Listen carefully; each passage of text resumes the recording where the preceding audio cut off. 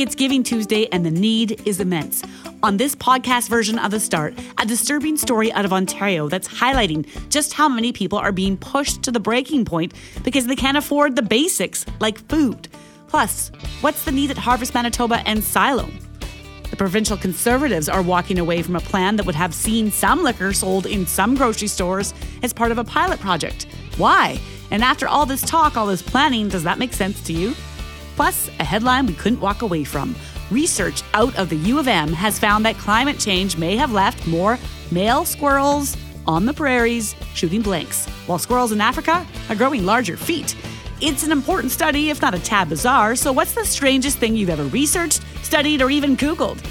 I'm Lorraine McNabb alongside Greg McLean and Brett McGarry, and this is the November 29th podcast for The Start.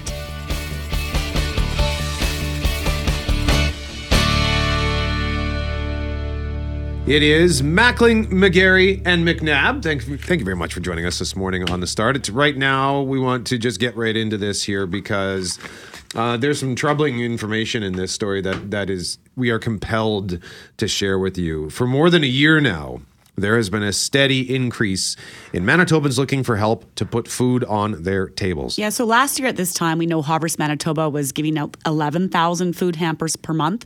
Then by February of this year, that number jumped to 12,000 hampers. That was a record high ever for Harvest, but the records keep coming. So summertime, 13,000 hampers a month.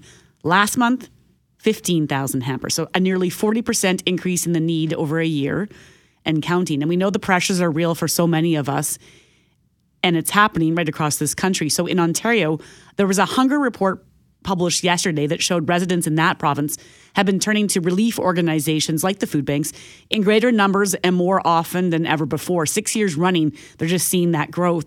And when I listened to this story that we're going to play for you now from Global's Mike Drolet, I was sickened to hear how it's pushing some people past their breaking point. As CEO of the Mississauga Food Bank, Megan Nichols deals with need every day. But that need has evolved into a crisis, the likes of which they've never seen. In the past 2 weeks alone, she's fielded 5 calls from clients seeking help in ending their own life. So people are so desperate, they're coming here for food, but then they're asking you about assisted suicide? Yes. You're having people ask you about assisted suicide? Yes. When I say that this is an emergency in the community, people who are living at the bottom income percentile in our community are talking to us now about taking their own lives because it's too hard to be poor any longer.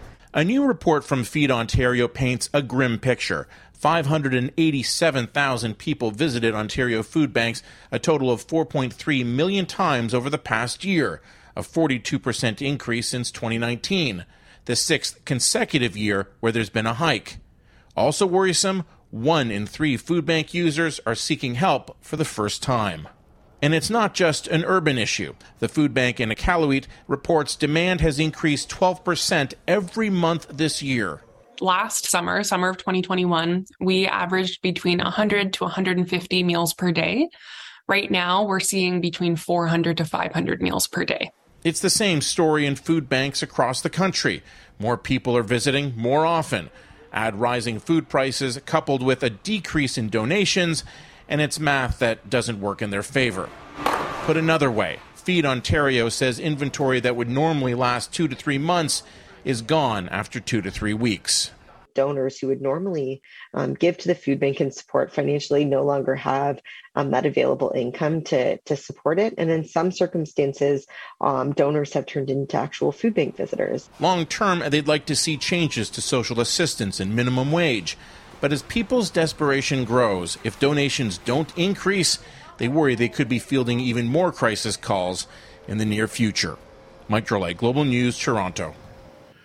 Oh boy, this hurts my heart, Loren. Sometimes you think, or maybe even you say out loud under certain circumstances, I can't take this anymore. I can't do this anymore. And you feel like you can't. But ultimately, you find a way to conquer or overcome the circumstances in your life that are feeling at that time insurmountable. To imagine that there are individuals who are going to the food bank and to other outlets and saying, I am at my breaking point.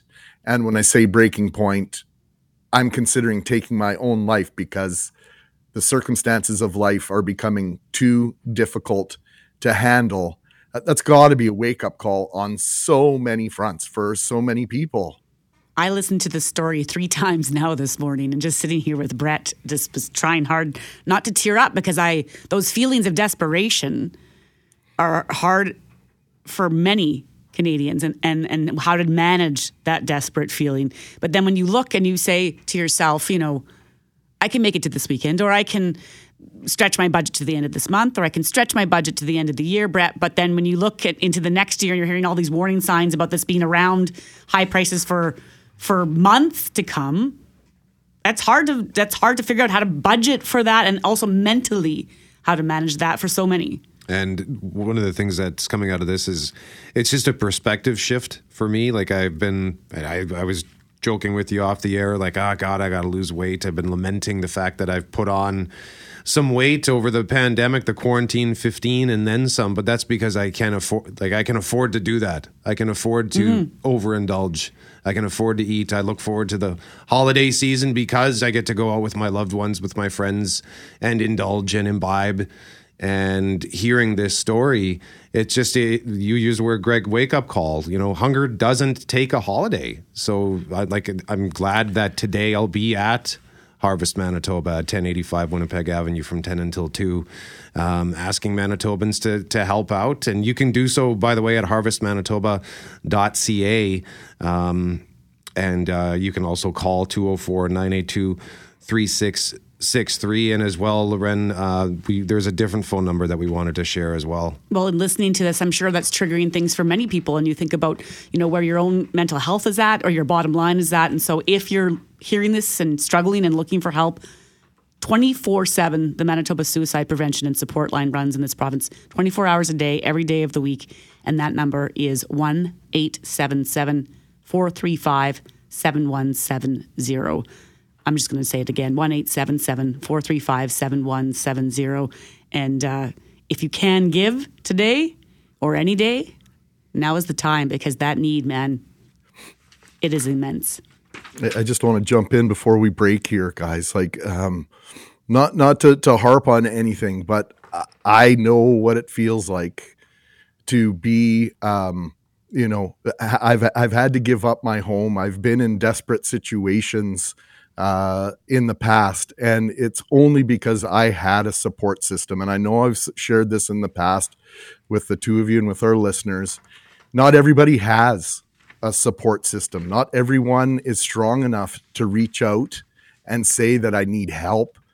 Can you imagine always being able to feed yourself and feed your family, and then, November 2022 comes along and there's just not enough money for the food that you need to keep your kids nourished, to keep them healthy.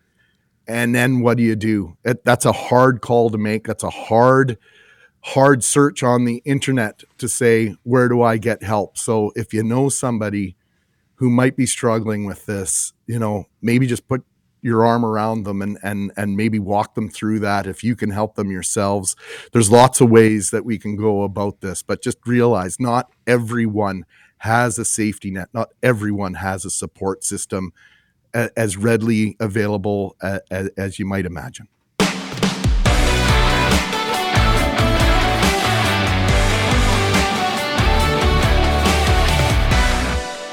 We have a vehicle pass for Canadians' Winter Wonderland at Red River Exhibition Park, which starts this weekend. And it has to do with something that Jeff Braun's got in his newscast. It's a story that has brought much delight and much amusement to all of us. Sounds like somebody's really excited over him. We're hearing lots of panting over the squirrels shooting blanks. I was shocked that you got through reading that at 6 o'clock, Jeff, without laughing. But Jeff wrote this line. Research out of the University of Manitoba has found climate change may have left more male squirrels on the prairies shooting blanks, while squirrels in Africa are growing larger feet. There's a serious side to this story. The subtle changes researchers found at the U of M are a dire warning about the wider effects of global warming. But putting that aside, we had a lot of laugh in the newsroom about how did they come across this. I could see that you noticed changes in feet, Braun, but we had a lot of questions about when did they take the leap of, should we also check their semen? I don't have the answers to this, if that's what you're driving at. And I don't even want to talk about it anymore because I'm going to put my foot in my mouth. Okay, so that's how we got to this point, Brett. All right, so what we want to know from you is what's the weirdest thing you've ever researched, ever studied? Perhaps you wrote a paper on something, or maybe just the weirdest thing you've ever found yourself Googling. Like sometimes we fall down rabbit holes, whether you're sitting at your computer or you're on your phone, and tell us a story for a chance to win that pass. We'll pick a winner at 9:15, but let's go around the horn here. Greg Mackling, start us up. Well, when you shared this story with us this morning, Loren, I actually said, Richardson Ground Squirrel. That's Gainer the Gopher, the Saskatchewan Roughriders mascot. He's a Richardson Ground Squirrel. Don't ask me why I know that. Only from maybe looking up something about Gainer the Gopher, and we were talking about it. But the strangest thing, and this just goes back a couple of weeks, on a Saturday night, I'm at a Blue Bombers social in Regina, and I'm Googling Gabby's Playhouse. We have something you gotta see. Show him, Gabby. All new episodes of Gabby's Dollhouse are poppin'. It's true. Why, you might ask? Because when we were asking Zach Caleros about what Saturday night might look like pre-Grey Cup, he mentioned the fact that he'd be watching Gabby's Dollhouse with his daughter, multiple episodes. And most of us sort of looked around at each other and went, have you ever heard of this show? Nope. So there were a bunch of sports guys digging into what, in fact, is Gabby's Dollhouse. Where does one watch this? You can actually, apparently you can see it on Netflix. Gabby is the main character. She's a positive, determined, and just a little bit klutzy kid who's not afraid to be herself. She loves cats, cooking, pretending, and of course, being with all of her friends. Okay, well, hey, good for Zach. I want to be a good dad ahead of the big game. Jeff Braun, let's go to you next. Yeah, I've got this light fixture in my kitchen, and it's an odd one. It takes these fluorescent lights, but they're circle lights like halos, and there's two of them attached to it. And there's a part called the ballast, which is one end of it hooks up to the wires coming out of the wall. The other end hooks up to the light bulbs. And mine burnt out like 10 years ago, and I went to half a dozen different stores in the city. Could not find a ballast like that anywhere. So I had started digging in online, and I was Googling around for like an hour, and I finally found a store in Florida that sold them, and I had to get them to ship it to me. And I was like, I can't believe I have to order this part for a light fixture from Florida. I can't believe you just didn't let that fixture die. I got no windows in my kitchen. It's pitch black in there without it, so I had no other option. Okay. Wow. Yeah. So it was weird. And I get 3 emails from them every year about sales they're having at that ballast store in Florida and stuff like that. So, that's kind of interesting. Good job finding that. That's some serious internet sleuthing. Well done, sir. Well done. Cameron Poitras, what about you? Oh God. I constantly am doing this. Like I'm researching weird things. Like I just went through my phone browser history, and this is what I came up with. This is just from yesterday. Asiatic lions in the Gir National Park in India. Don't worry, their population is growing. They're the only pocket of lions outside of Africa. And then, of course, I followed into the historic old hunting ranges of tigers, which also is growing. Don't worry, the populations on both sides are growing. Don't worry about that. Ziti pasta versus manicotti. The manicotti are much bigger tubes, basically. Where is the 100th meridian, and is it really where the Great Plains begin? And west of Brandon, isn't it? Yes, you're right. Absolutely. And what is the resale value of a Figment popcorn bucket from Epcot at Disney World? Oh, and what is the resale value? About $300. There was people were lining up for 6 hours at Disney World for these not too long ago. So, did you get one? Do you have one? I'm not that. No, I'm not going to go all the way to Florida, spend all that money on a ticket to go and stand in line like some of these people for a Figment popcorn bucket. Does that sound like something that's worth it? A Figment popcorn bucket. Okay, well, I got to look this up right now. Loren, what about you? Nuts for him.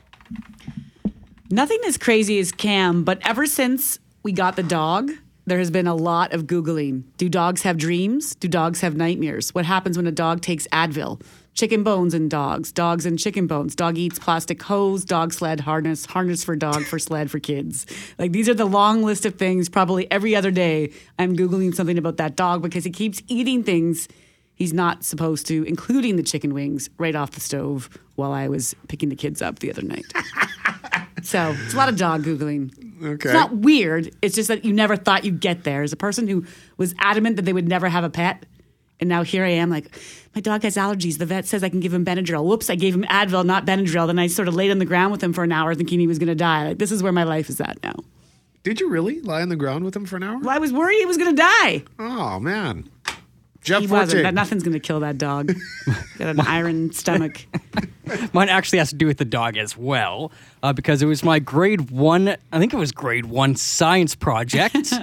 And it wasn't very scientific and not much research went into it, but it was, which treat does my dog like the most? So it was my childhood dog, Rags, and I would just set up treats, but I did a whole project on it. Like, you know when you had the big cardboard whiteboard? Yeah? Yeah. I had pictures of my dog and the different treats that I tried feeding him. Which ones did he like? Which ones did he not like? Like I said, it wasn't very scientific at all. Which one did he like the most? I can't remember. Oh. This was so long. It might have been like the pepperoni or... Pepperoni. I love it. All right. So 204-780-6868. The weirdest thing you've ever done for an assignment, for a study, for just Google straight up research. The weirdest thing you've researched for a chance to win a vehicle pass for Canada's Winter Wonderland at Red River Exhibition Park. We're going to pick a winner for that at 9:15. And keep it clean. Ish. Yeah, that's a good caveat.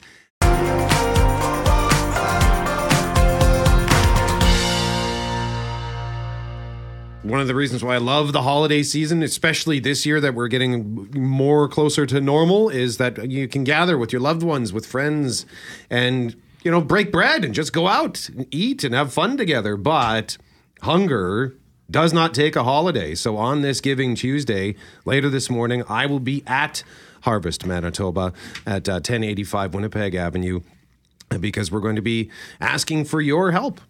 And the need is great out there, Brett. We know last fall, an average of 11,000 hampers per month were being handed out.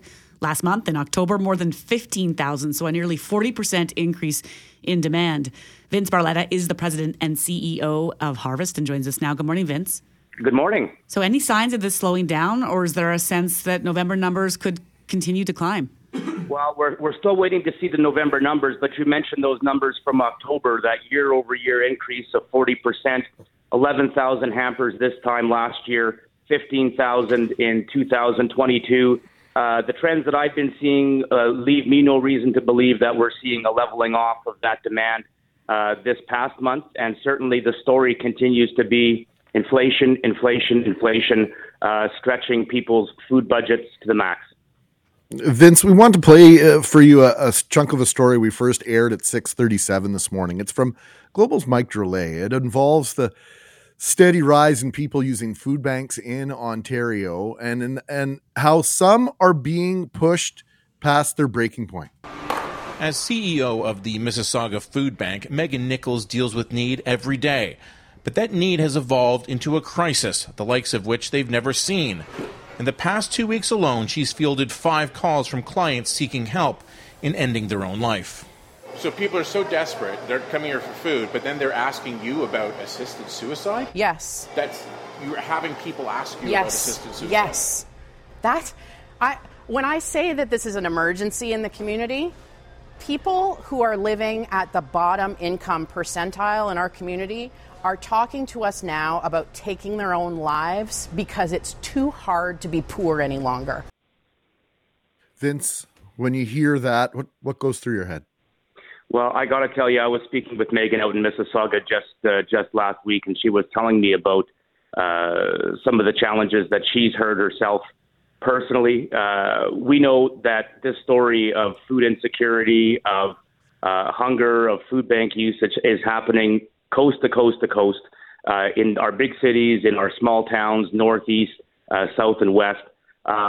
Sadly, I'm not surprised to hear those stories coming out of Ontario. I know for the tens of thousands of folks that access our services, at Harvest, they run the spectrum of individuals who are struggling already with mental health, struggling with physical health, with disability, with a whole host of other challenges. And so, as sad as those stories are, Greg, I'm not surprised to hear them at this very stressful time that we're coming into. 90,000 people use Harvest Manitoba's services. 49% of those people are children. So today is of ultimate importance, Vince. So what can Manitobans do today specifically to help out? Well, we're asking for Manitobans this Giving Tuesday to give and to dig deep. And if your family's doing okay, if you've done okay this year and have something extra that you can give back to the community, whether that's your time as a volunteer, whether that's your funds through a monetary donation, or in the case of Harvest, your food, which we always need any time of year. And certainly we appreciate that support very much at Harvest Manitoba. But whatever cause you support in the community, think about supporting that cause on this Giving Tuesday. So many organizations all across Winnipeg, all over Manitoba, simply would not be able to operate without the generosity of Manitobans. So whether it's Harvest or any organization that you support, consider supporting it this Giving Tuesday. We have just about a minute left here, Vince, but you talked about the monetary donations, and often in the past I've dropped off the food donations, but when it comes to just maybe getting that cash, how much farther can you stretch that given the context that you might have within the community that can take those dollars farther? Well, that's right. I mean, the way that we operate in terms of a ratio of food to cash, $1 of cash versus $10 of food is the ratio that we're operating under. We're able to leverage those funds to do retail food reclamation. We're able to work directly with producer groups, able to do our food drives all across the community. So these days we're leveraging that dollar 10 to 1 to get food out into the community. So again, we appreciate the food, but we do need the cash to run our trucks and operate our building and do all the other things that allow us to get food to tens of thousands of Manitobans every month. Vince Barletta, President and CEO of Harvest Manitoba. Thank you very much, and we'll see you in a couple of hours. See you soon. And again, to make a donation, you can visit harvestmanitoba.ca, or you can visit us at Harvest Manitoba, 1085 Winnipeg Avenue. We'll be live on location from 10 a.m. until 2 p.m. And a shout out to Manitoba Pork. They're donating 1,000 pounds of pork today to Harvest. So well done. Yeah, it's fantastic stuff.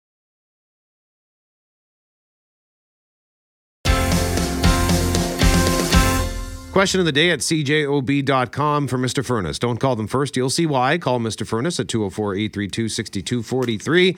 The government, for now, is not planning to make alcohol available at grocery stores. What do you think? At cjob.com, 61% say good idea, 39% say bad idea. Cast your vote, cjob.com. You see the result surprises you? I don't know. I'm surprised because we've been talking about this for years. And back in the spring, they introduced a bill that would have paved the way for more alcohol in different stores. And so yesterday they announced that that bill never went through. The session expired, and so they had to reintroduce the bill yesterday. And so what they did include in it is that more private wine stores and beer vendors can have a full range of alcohol now if this bill passes. But what they took away, Greg, was this pilot project that would have looked at supplying alcohol to some grocery stores or convenience stores. And so they're walking back from that a bit, saying they need to study it more. And so when I say to that question of the day, it's more just because I don't know how many more ways we can talk about this. I thought the public had said that's what they wanted. The Tories said that's what they wanted. And now here we are hitting pause, Greg. Yeah, well, I wonder how much the public really endorses this. Maybe they did want it, yeah. Yeah, the security question, that's popped up. And depending on what's in those aisles and what volumes, are they all of a sudden, do grocery stores become a target again for the types of crimes and shoplifting and outright theft that we saw years ago? Manitoba Liquor Marts have done an outstanding job of curtailing that and putting systems into place so you don't have to worry about that. I am an unabashed a fan of Manitoba Liquor Marts. I think what they do extremely well. The retail experience is as good as any in the province. We've got some incredible private beer and wine stores. And so to expand the offerings that those outstanding businesses can offer to their customers, I think is a good one. I'm all in favor of that. Very comfortable with that. why not just expand the program with mini liquor marts inside some of these larger grocery stores? If that's the convenience we're looking for, this might sound protectionist, and I'm not going to apologize for that. But, Sobeys and Weston's and Save On Foods have been making record profits. They don't need to add to those profits on the backs of Manitobans. If those profits are going to be made on selling a liter of wine or a 6-pack or a 12-pack of beer, those profits can stay right here in Manitoba. Thank you very much. And if you want to, if this is really all about convenience, then let's open some more of these mini liquor marts in larger grocery stores. So in the using the word convenience, they are more convenient, Brett, because they're there. Like the superstore I might go to has a liquor store in it. But if you have your groceries, you can't push your cart inside, so you have to leave your cart outside and then go in. Or I guess you go get the bottle first. And it takes a bit of thought, but it's not a big deal. It's not inconvenient. And I hadn't thought as much of late about the possibility of theft if we add liquor to these smaller stores, because we haven't really been hearing about it anymore. But that's because they have the secured entrances everywhere. So would you like to see the ability to just walk into a store and get... For me, it doesn't. I'm take it or leave it, because where I live like 2 minutes away on foot to Safeway, and right beside the Safeway is a liquor store. Right. So you're not going out of your way to get to either or. Yeah. And when we used to work at Polo Park, if I had to stop for groceries, there was a Safeway on Ness, and right beside it was a liquor store. So for me, like, it's never been a situation where I thought, I wish that these were closer together. Or when I lived on Corden and Harrow, I would often go to Grant Park. There's a liquor store there, and what's right beside it in the mall? Co-op. I've never had this issue, but like, don't a lot of like if you live outside of Winnipeg. Yeah. If you go to the grocery store, isn't the liquor store typically a part of that? Not all of them, but in the community I live, if you go to, I think, St. Pierre-Jolie, the grocery store there has liquor in it. Morris, one of the stores, it's a smaller grocery store, and it's alcohol in it in a non-secured area. So that in small towns, that's what they have to do, because it didn't make sense for MLCC to open up a shop there. But I don't know in that case who takes what home for profit. Greg, do you know? Clearly a lot of those smaller operations in small town Manitoba are not owned by multinational corporations or by large companies, right? They're owned by local entrepreneurs in most cases. And so I have no problem with that setup. And yeah, I'm not going to apologize for, keeping money in Manitoba. Hey, I didn't think of that till you said it. The Loblaws of the world have been making bank on all of us this past year. Yeah, they don't need another 50 cents just because I decide, to pick up a bottle of wine. They don't need it. And so if it's all about the convenience, let's meet halfway.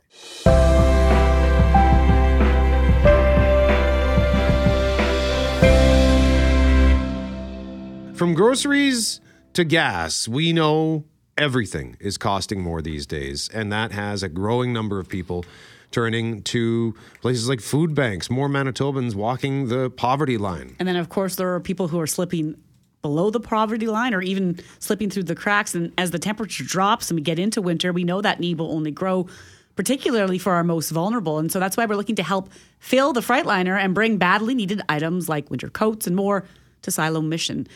We're joined now by its CEO, Tessa Blakey-Whitecloud. Good morning, Tessa. Good morning. Thanks so much for having us. Well, thanks for always doing what you do. And before we get into how we can all help, let's just talk about the need right now. What are you seeing from the homeless community?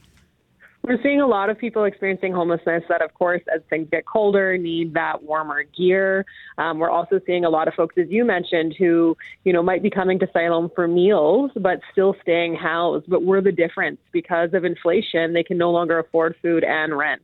So we're seeing a huge growth in the amount of folks that are coming to access food in the drop-in.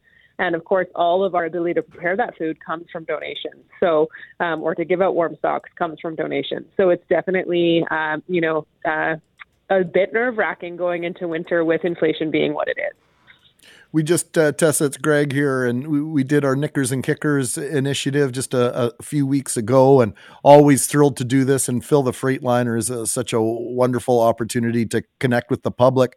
I think it's important to note here that people don't have to necessarily go out and buy anything new. They don't necessarily have to donate money, although that's always appreciated. But there is an opportunity to help out in other ways, in particular with gently used winter coats and the like. Yeah, gently used bedding items. We have 143 people sleeping in our shelter every night. We have 105 people sleeping in our different types of supportive housing.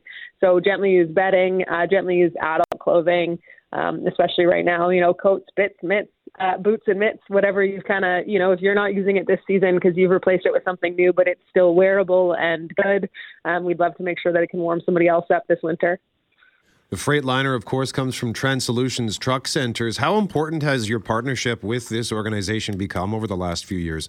We are just so blessed by TransSolutions Truck Centers and Ken Talbot in particular for all of the support and leadership that he offers this event. This is the 6th year that Fill the Freightliner is going to be held, and to date they've raised like 100,000 pounds of food, clothing, bedding, hygiene, etc. And we've seen all of that go out the door to people that need it and to people for whom it's making a significant difference in their day-to-day. And as you mentioned, cash is also a huge support and very awesome because it lets us go and buy those specific things we might need, and they've raised over $300,000. So, over the last 6 years. So we're really hoping that this year can be another huge success and we can fill that Freightliner and then some, and make sure that we have enough to get us through supporting all of our neighbors who need our love and attention this winter.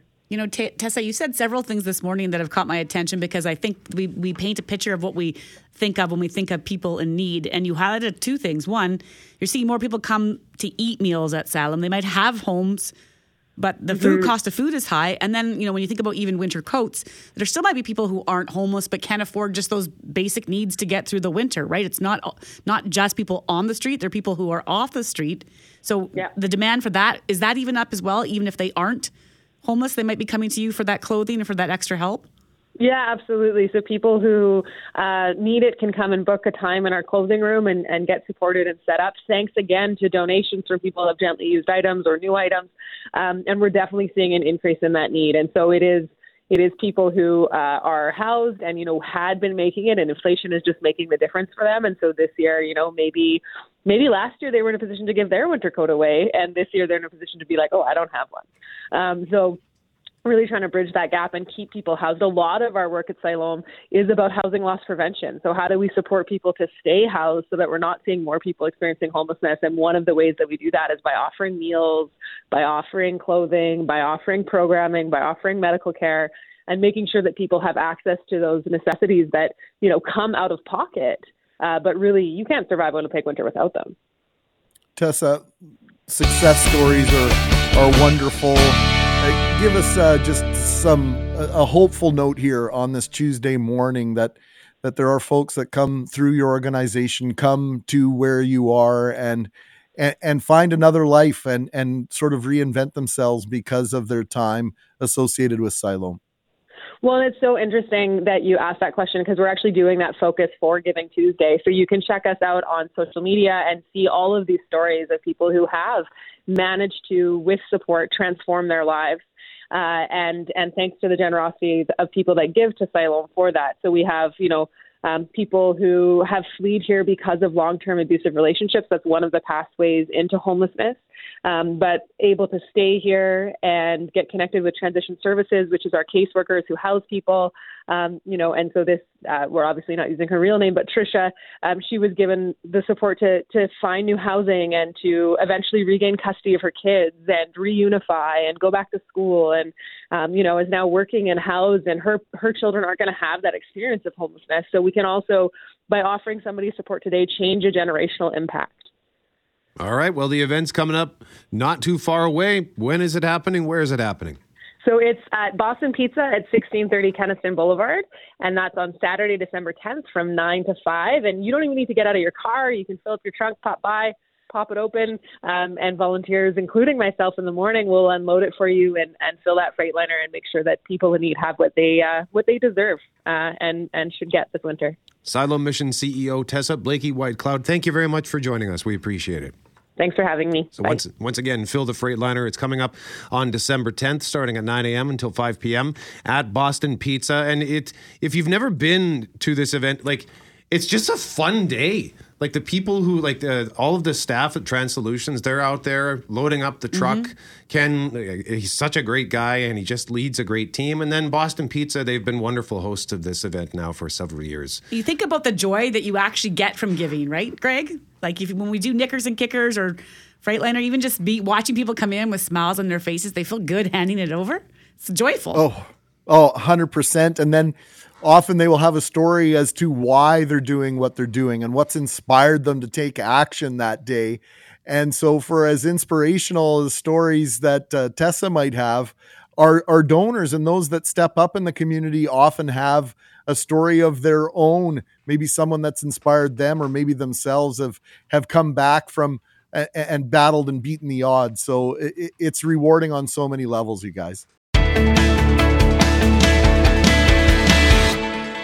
There's research out of the University of Manitoba that's found that climate change may have left more male squirrels on the prairies shooting blanks, while squirrels in Africa are growing larger feet.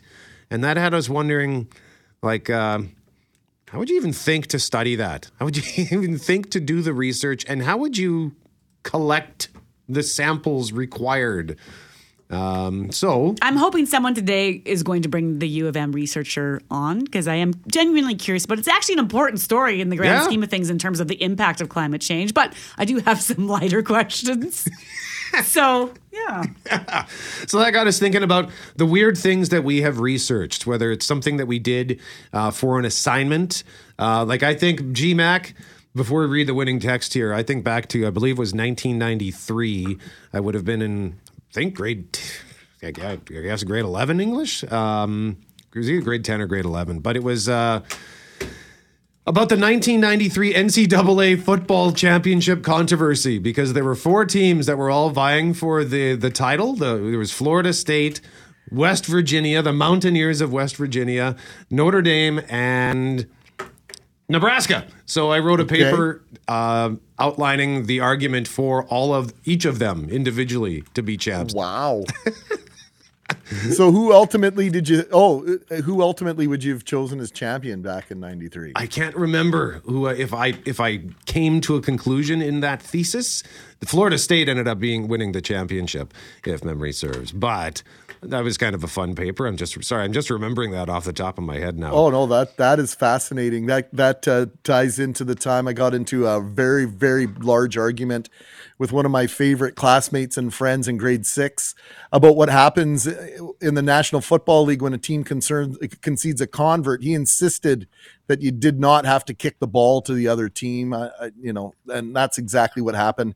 And things got so heated, I hate to admit this, but I attempted to stab him with a pencil.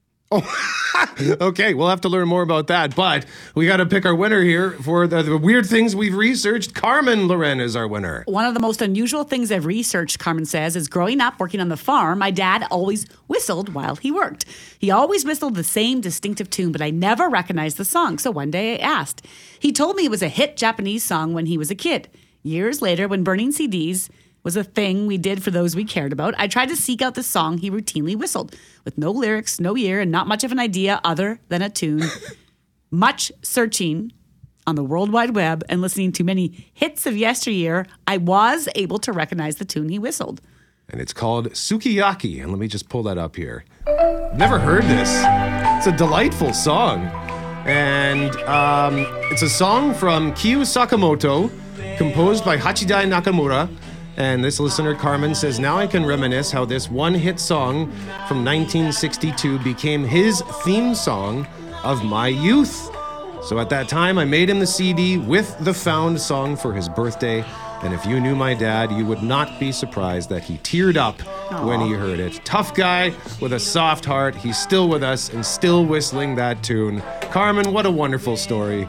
Thank you so much for sharing it. You win! And this song cracked the top 100 billboards in the States in 1963 from this Japanese crooner. And the lyrics I'm looking at right now is, let us walk towards the top so as not to spill tears, walking while crying, autumn days to remember, then lonely nights. So I'm not sure if it's a love song or a sad love song.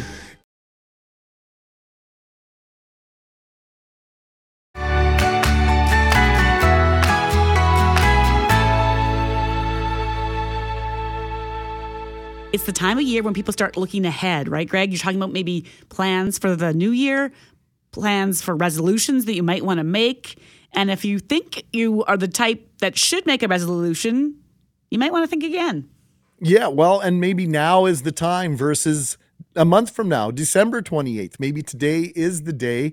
Maybe the next couple of days are the days to contemplate what sort of changes do you want to make in your life for 2023, because it turns out that approximately 80% of New Year's resolutions fail within the first 4 weeks of the new year. Yet over 40% of North Americans continue to make those New Year's resolutions, and up to 70% of these resolutions are health related, Loren. Our next guest says it's time to rethink resolutions and has some ideas on how to help, and in particular, help women. We're joined now by Andrea Cates from Best You Nutrition. Hello. Hi. Thanks so much for having me on this morning. So I'm someone who actually always makes a New Year's resolution. It's usually always the same one. It is always to get healthy, Andrea. And I can tell you for, 45 years in a row, there's only been maybe 3 of those years that I've stuck to it. So why do we need to rethink these? Well, I think the problem is a lot of times people have the good intention, which is great, but they're not setting a real goal. So getting healthy is a great concept, but it's not really a goal. It doesn't really, set you up for success. You have to really think about, ways to track your progress, setting realistic goals, having confidence in yourself to make those happen, and to plan to achieve, right? And I think the big piece there is planning. And how do we do that? And sometimes that's bringing on some help. So whether that's a fitness coach or a nutrition coach or somebody that can keep you more accountable for setting up those goals and actually working towards them in a meaningful way. Andrea, is there anything to this idea? I don't want to out my wife here, but I'm going to. She will, she's on a fitness regime and she's doing very, very well at it. But, every once in a while, say on a Saturday, she will, she'll have maybe an extra slice of pizza or extra glass of wine. And she has a saying, her and her sister, start fresh Monday. Is there something about a Monday, something about a first of the month, something about a new year that is conducive to setting and maybe starting a journey of goal fulfillment? Well, 2 things on that. First of all, I think she's totally fine to have a piece of pizza or a glass of wine on the weekend. I think that we have to still remember that the food is supposed to bring us joy, right? So it's not about, restricting ourselves and punishing ourselves all the time, that we can do that and not feel guilty about it. So I think that's first and foremost super important. But whether we start on Monday or we start on a Thursday or we start on January 1st or we start on June 3rd, it doesn't really matter necessarily when we start. It's the fact that, are we starting? And I think a big piece of why we're starting is really understanding why. Why are we really doing this? Why do you want to get healthy? Why do you want to lose weight? And I think that's a piece that when I work with my clients on the nutrition side of things, I really focus on. Because if you just want to get to a certain number on the scale, great. But then what, right? So, do you want to get to that number on the scale so that you have more energy to run around with your kids? Do you want to, get to that number on the scale so that you feel more confident in a bathing suit in the summer? So whatever that reason is, I think is really important for that to be a big focus of what you're doing and how you're doing it. So the idea would be, you set your own mission statement, if you will, and not just have it be, I want to be thinner, but maybe something would be more effective to say, I want to reduce my blood pressure if I have high blood pressure, or I want to reduce my cholesterol if that's my issue. The mission statement counts. It's super, super important. And really having that measurable goal. Often we hear people saying they want to get to a certain number on the scale because it's an easy marker. You either got it or you didn't. But when you look at other numbers that are important, your blood pressure, your cholesterol numbers, your blood sugar numbers, those kinds of things are really, really important too. And so maybe taking, that pressure off the scale per se and figuring out something else. And from a fitness perspective, maybe it's, I want to be able to do X number of squats, or I want to be able to lift this amount of weight. So figuring out some different focuses sometimes, that it's not just all about the number on the scale, is important too. How important is it to be realistic about your goals and where you want to get, and how you set that expectation about not only where you're starting from and having a genuine idea of where you're starting from, Andrea, and what's realistic for you to achieve, say, in 3, 6, 9, 12 months? I think it's imperative. Honestly, like I would love to be an Olympian, but that's not realistic for me to be doing, right? So putting a goal that's realistic is a super important piece of the puzzle, and in a realistic time frame, right? So I, if it is a scale number or getting your blood pressure down, you're not going to get your blood pressure to where you want it probably in 2 weeks, but that might take 6 months. And that's when I think it's really important to work with professionals, because they can probably help guide you in a realistic way, in a time sensitive way, with a plan, right? And so when, we like to sort of say, in the Shauna Muldrew from Infinity Coaching, she says that, you wouldn't put the Jets on the ice without a coach. So why are you putting yourself in the gym, or why are you putting yourself in the kitchen trying to figure out your health without a coach? So sometimes you need that extra help to make that happen.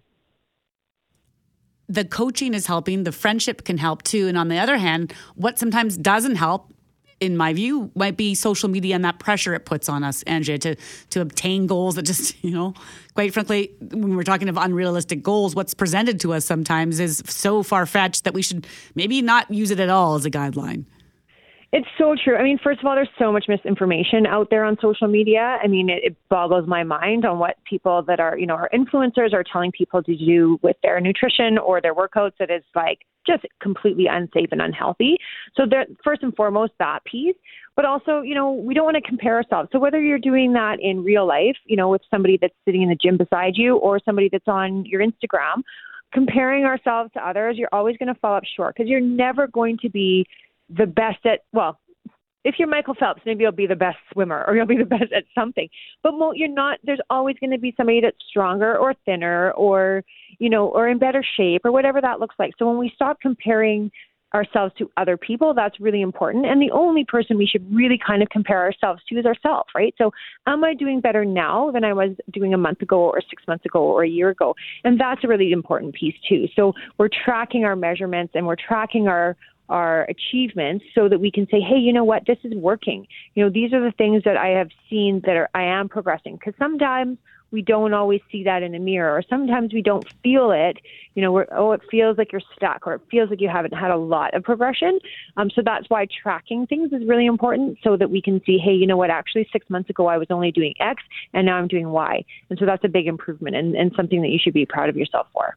Andrea, go ahead. I know we got to let you go, Andrea, but just that whole idea of just not being hard on yourself and realizing you're not the expert in this. And so having somebody to guide you a little bit goes an awfully long way. It really does. And I mean, there's so many opportunities for that. I mean, you can do one-on-one coaching, there's group coaching, there's events, there's all sorts of different ways that you can kind of find a place for yourself to get yourself motivated, to get yourself started. So lots of different options in terms of budget and time commitments and all those kinds of things. And I think that that's really important, to seek out what you're looking for, so that you get a little bit of help, because doing it on our own is really hard. Andrea Cates, thank you for the time. We appreciate it. Thanks so much. Have a great day. Andrea is from Best You Nutrition, and you can reach her via email, andrea@fitcommunications.ca. Always great tips, Greg. And another kind of tongue-in-cheek tip from Freddie says, remember, it's not what you eat between Christmas and New Year's. It's what you eat between New Year's and Christmas.